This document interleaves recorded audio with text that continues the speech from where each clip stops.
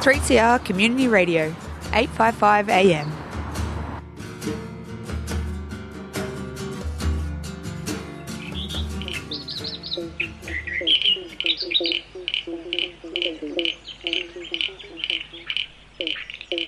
Hi, you're listening to Earth Matters on the Community Radio Network, produced at 3CR Community Radio on Wurundjeri Country. And I'm Nikki Stott. Earlier this year, to celebrate NAIDOC Week, the Indigenous Peoples Organisation Australia, in collaboration with Better Futures Australia, hosted a webinar series called Heal Country, Heal Climate. Today on the show, we'll hear part 2 of a 3-part episode called Healing Our Lands. This episode is chaired by Wiradjuri and Yamba woman, Dr. Virginia Marshall, and the speakers are Niganamangala Garijari Yaru and Jabba Jabba Man, Anthony Watson, Wati Man Kaido Muir, and Wangan and Jagalingu Man, Adrian Buragaba. What we're really basically saying to the government today is stop what you're doing, come back, talk to us, and co-design a heritage protection framework that actually is aimed at protecting, celebrating our culture and our heritage, and not to be making assessments based on the social and economic interest of the state. That should be a separate process. What we really need to be looking at is valuing and protecting cultural heritage places based on their inherent cultural heritage values. So, you know, you don't have to be a Rhodes Scholar to work out why we're talking about healing land. Healing land because we had one of our most oldest heritage places bombed, blown up, under the sanction of the state with a multinational mining company who doesn't appear to have learnt anything. Both the state government and the mining company are hoping this issue will go away. They're proceeding as business as usual. The government released a Aboriginal Heritage Act, which they put out for public consultation. We understand today that since that public consultation process, they have redrafted that piece of legislation 20 times without any reference to anyone. We don't know what goes on behind closed doors. They may be doing it with the hand of the mining companies on the pen, but we don't know that. So our message to the government is come back to us, co-design legislation that protects our heritage. And it's not about development. I would love to see a piece of legislation that celebrates our culture and our heritage, legislation that protects our languages. You know, this is an opportunity. The minister we have today is from Ireland. My understanding is that he grew up and went to school in an Irish immersion school, so he speaks Gaelic well. Why can't we have our Aboriginal languages taught in our schools across Western Australia as part of an Aboriginal heritage protection framework? So these are the sort of, you know, and it's not as if we don't have any money. We're quite a wealthy state. We've been blowing up and destroying Aboriginal sites left, right and centre to generate revenue that now sits in the coffers of government.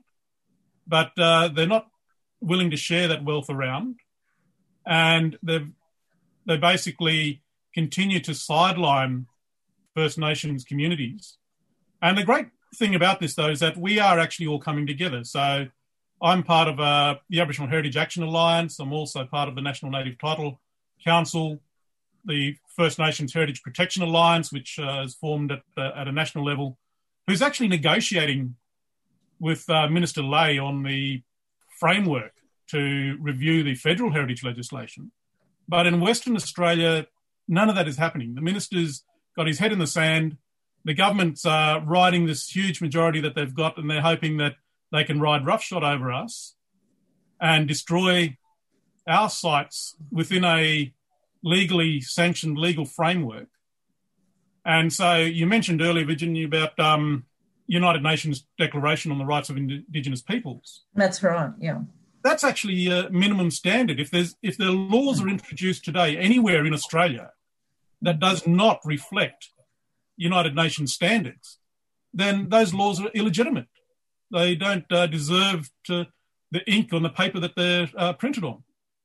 So what do we learn from this really is that Western Australia is hooked up to mining revenue. They're addicted to mining money and, trample all over our rights, destroy our country, destroy our environment. Internationally and across the world, Juukan has drawn attention to what's going on here.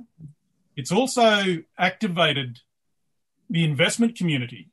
So responsible investors, the movement of green capital, those sort of things are now coming into play where mining companies are going to find that they cannot get access to money if they do not treat Indigenous rights and environmental rights with the respect that is expected by the society at large.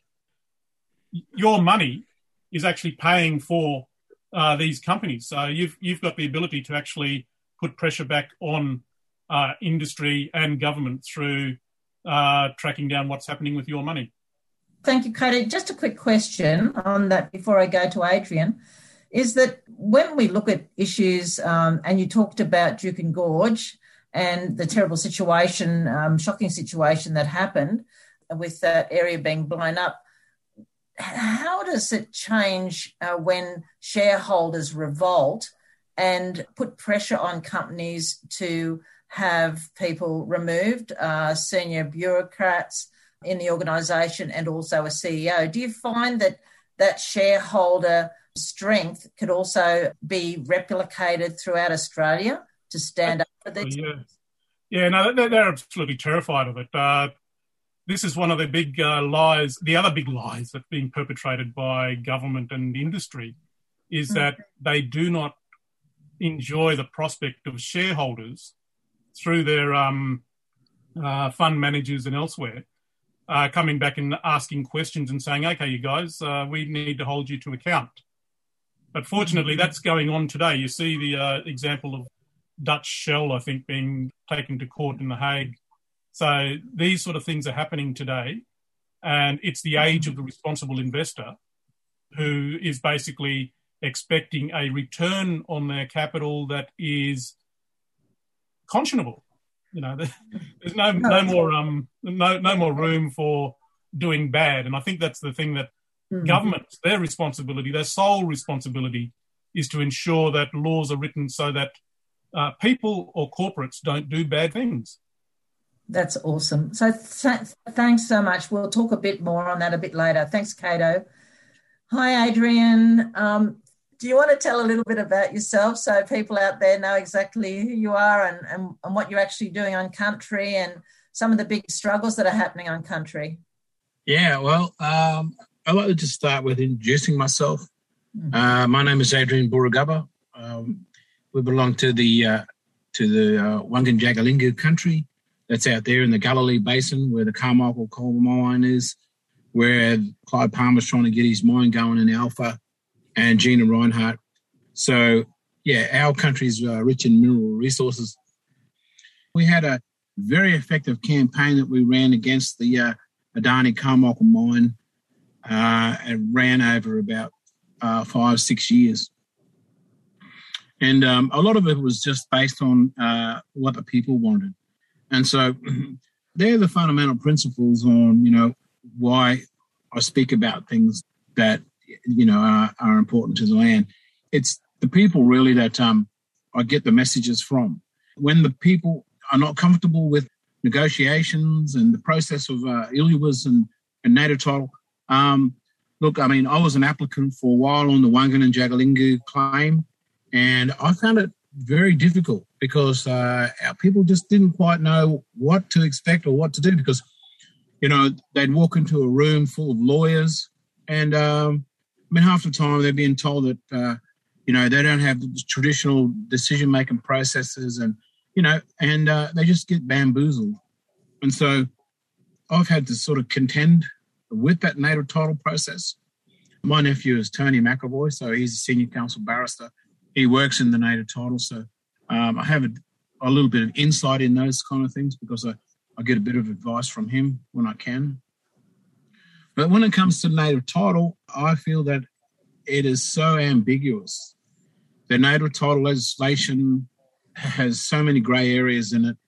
From what I've discovered, the 5 federal court cases we had challenging the ILUA process was just so difficult because nobody really knew what it actually stipulated. And that was my problem because, I mean, here I was presented to the court a statement of claim connecting the totems with the moiety, with the skin names, with the marriage system, with the law.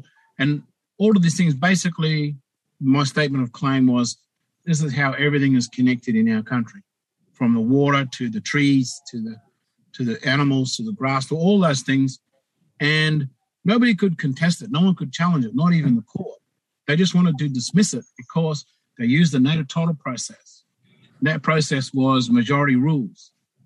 Mm-hmm. And that's why they didn't see what I was doing by challenging that process as being in the public interest. And so I suffered under that process. You know, the judge awarded costs, you know, to Adani. And so I got lumbered with a great debt where Adani bankrupted me. And the state are, you know, responsible for that. The Queensland state government never at any point has the Labor government, the Palaszczuk government, ever come to us and talk to us about, you know, what our grievances are, you know, at any point. And also, you know, the federal government never spoken to us. And if we just look at recently, you know, the latest native title amendments, it was basically to secure the total defeat, annihilation, you know, the death of the McGlade decision and bury it completely because they didn't know how to handle that. And so now, through those amendments, we now have majority rules. So now we have a situation under native title where basically, when it comes to agreements, mining agreements and ILUAs, the mining companies don't have to go to the claim group. So legislation says now they can go to the majority or go to the PBC. So here we go. We're doing away with free, prior, informed consent, where everybody has to be consulted. Everybody has to know what's going on in country, especially those law people, you know, the ones that, you know, that feel the country, that are there, you know, that practice, you know, the law and custom. These people are they're excluded from the process. So once we've got a settled society deciding for us what's right for us so that mining can go ahead. We're just going back to John Howard's 10-point scam. You know, mining comes before Aboriginal rights. And so they're the difficulties that I found with native title. I'm skeptical of it. You know, there's too much ambiguities in it, and they need to go back to Mabo. I mean, if you really want to get this right, you really need to go back to Mabo, and you really need to deal with treaties with people, individual groups or individual country. They need to make agreements with us, economic treaties or such. But you know, that's still a long way off. You know, native title cannot deal with compensation, royalties, or you know, the injury, harm, and loss that it causes to First Nations people in this country, because our people are suffering not only from the initial impact of you know, the invasion and the colonization. We suffer again because, you know, we're being coerced, you know, into making agreements and then feeling sorry for it later on. Our people are sort of, you know, not in a position, you know, to negotiate because it's always it's coming from, you know, the big end of town and what they're considering. So cultural heritage management plans, another aspect of that. The state handles that here. So the state government has power over that cultural heritage. And there isn't any registered cultural heritage sites in Queensland. I don't know why that is. We've got archaeologists working with traditional owners and, you know, custodians, and there's just nothing really happening. You know, there's just no great push. And while we're all, you know, being lobbed into these consent determinations and PBCs and these kind of things, we have to sit around and wait, and the law people have to wait until somebody figures out when we need to approach the government. I mean, we all know this, and it's experienced this with the governments, that, you could be yelling at them till you're blue in the face, but they're not going to do anything until they work it out themselves. I treat the settler society like their little brothers and sisters. We've got to be patient with them and bring them along, but we have to educate them. Hill country, it's just another way of them saying that they can recognise that things are going wrong, but they don't know how to fix it because their legislation it separates them from, their personal views. So native title is not a good way of dealing with our rights. And so that legislation, those amendments that have just been handed down a few months ago, was just, draconian as far as I'm concerned, because, there's been no real consultation. They don't have time to. You're listening to Earth Matters on the Community Radio Network.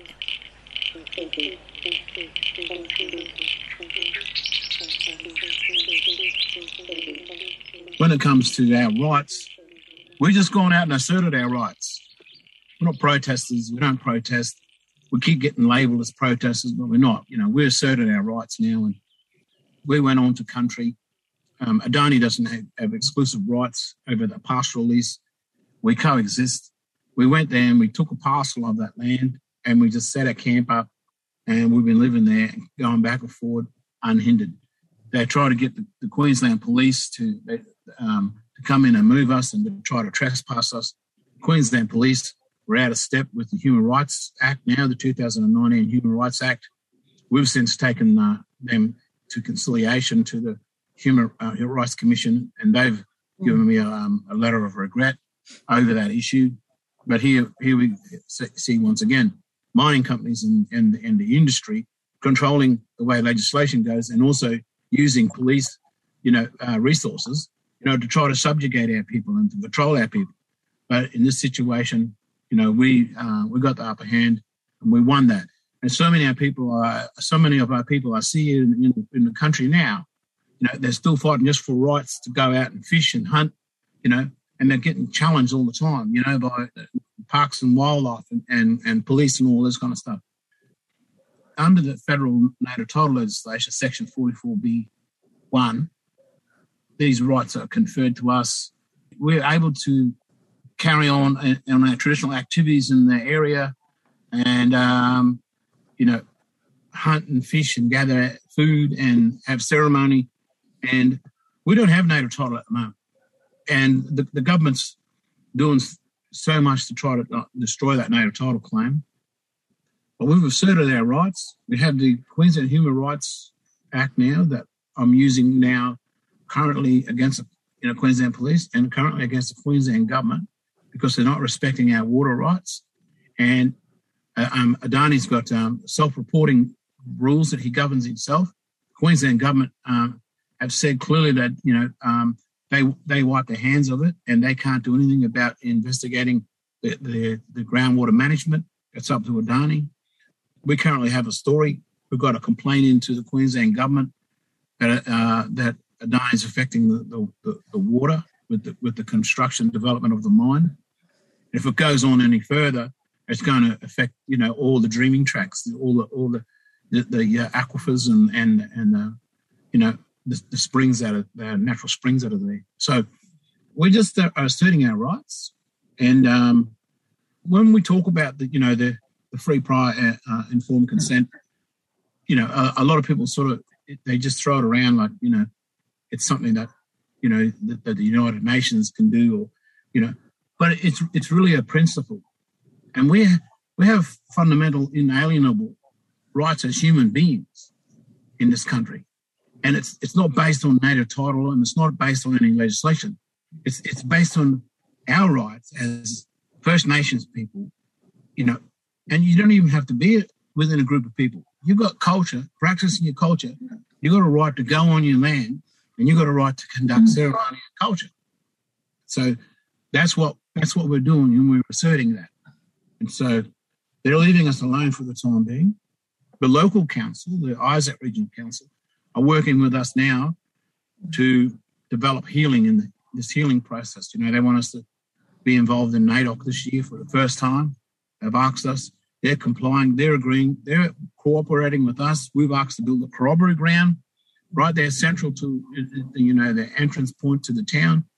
The council is assisting us with sand and rocks and want to build signs and things for us now. So we're working with them. And so with local government, once we get them on side, then, we can show people that we can work together. The mining companies are just too hard to work with. They're standovers, and they think they can just boss our people around and tell us what to do. And the lawyers that they have, they treat our people with disrespect. With regard to climate change, I feel that our laws and customs, our First Nations, our law that goes back to time immemorial, the first law that's in the land, is the basis for environmental protection. Now, when we talk about the law, it's sort of like the animals, the trees, and the totems. They need to stay there. They're our garden. They're our guide. They're our reference to, the creation, the beginning of time, the beginning of all things. And that's our reference point. And that's our law. We can't surrender that, and they can't usurp that law, and they can't do that, And that's the thing that, builds the foundation for, environmental protection.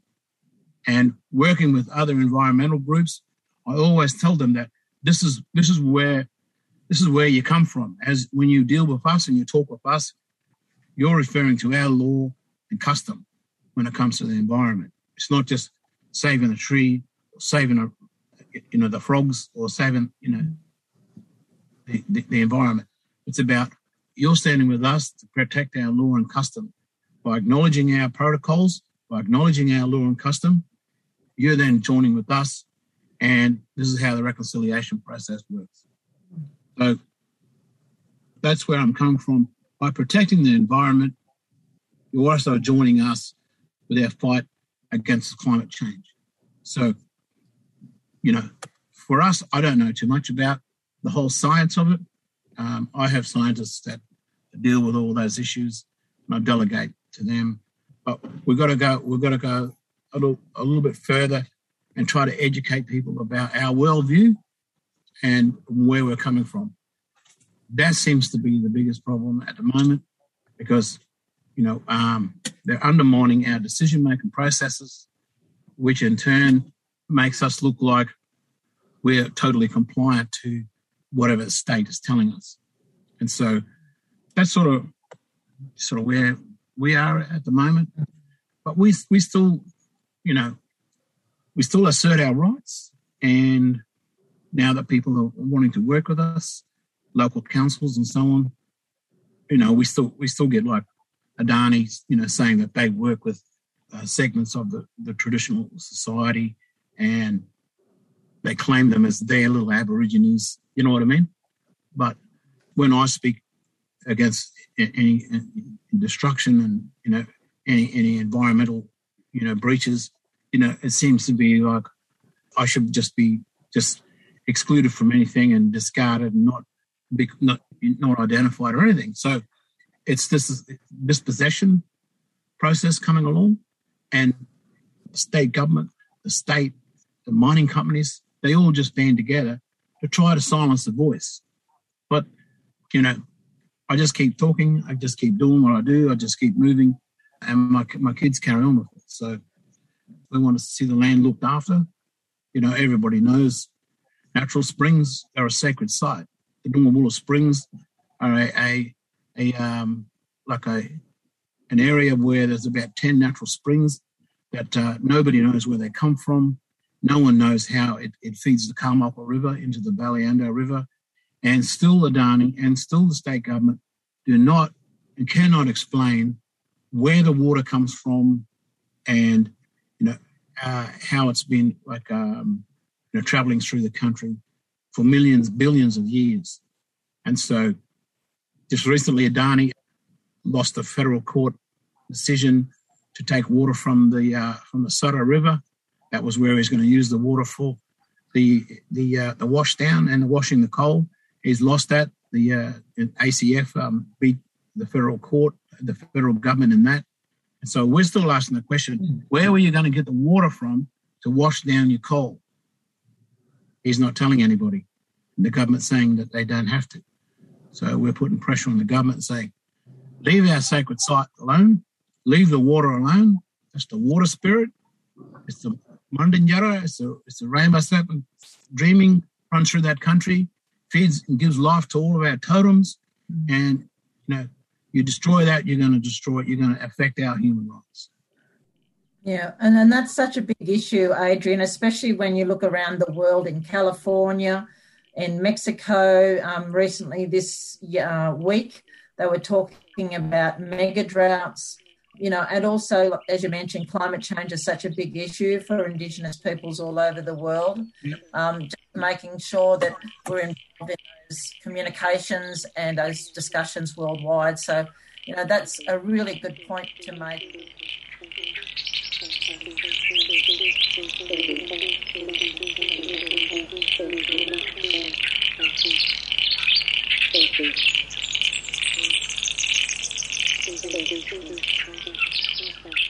You've been listening to Earth Matters on the Community Radio Network. Today on the show we heard part 2 of a 3-part episode called Healing Our Lands, and it's from the NAIDOC 2021 series, Heal Country, Heal Climate. This webinar series is hosted by the Indigenous Peoples Organisation Australia at indigenouspeoplesorg.com.au and Better Futures Australia at betterfutures.org.au. And if you missed part of today's show, or you want to check out part 1 of this episode, Healing Our Lands, you can find the podcasts and all the details of the speakers at 3cr.org.au/Earth Matters. And if you're already listening via a podcasting service, we'd love you to subscribe. And why not rate us and give us a review to help spread the word? Earth Matters would like to thank the Community Broadcasting Foundation for their generous support and the Community Radio Network for all their hard work in getting this show out to you. Earth Matters is produced at 3CR Community Radio in Fitzroy, Naarm, and we can be contacted at earthmatters3cr@gmail.com. And you can also find us on your socials. But don't forget, tune in next week for more environmental and social justice stories.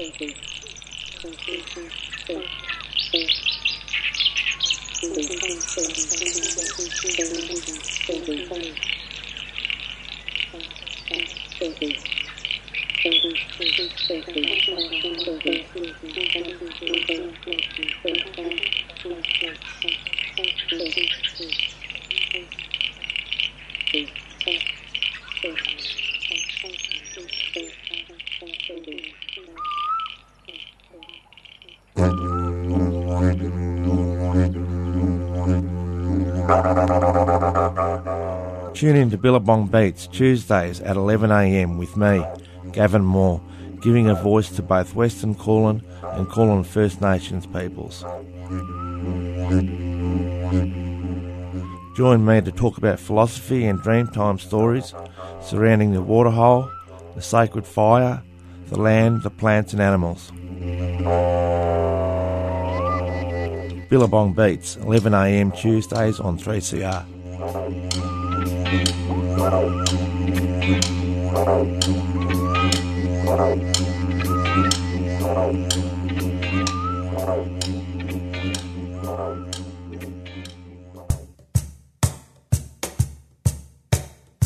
There are many ways that you can keep up to date with 3CR news, events and programs.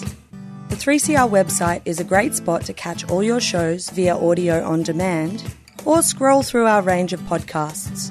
It's also where you can sign up to our monthly newsletter, buy yourself a new t-shirt or check out archival audio from past broadcasts. Of course, we're also on Facebook, Twitter and Instagram. But don't forget our mighty AM band. Catch us anytime on 855 AM. Keep in touch. 3cr.org.au.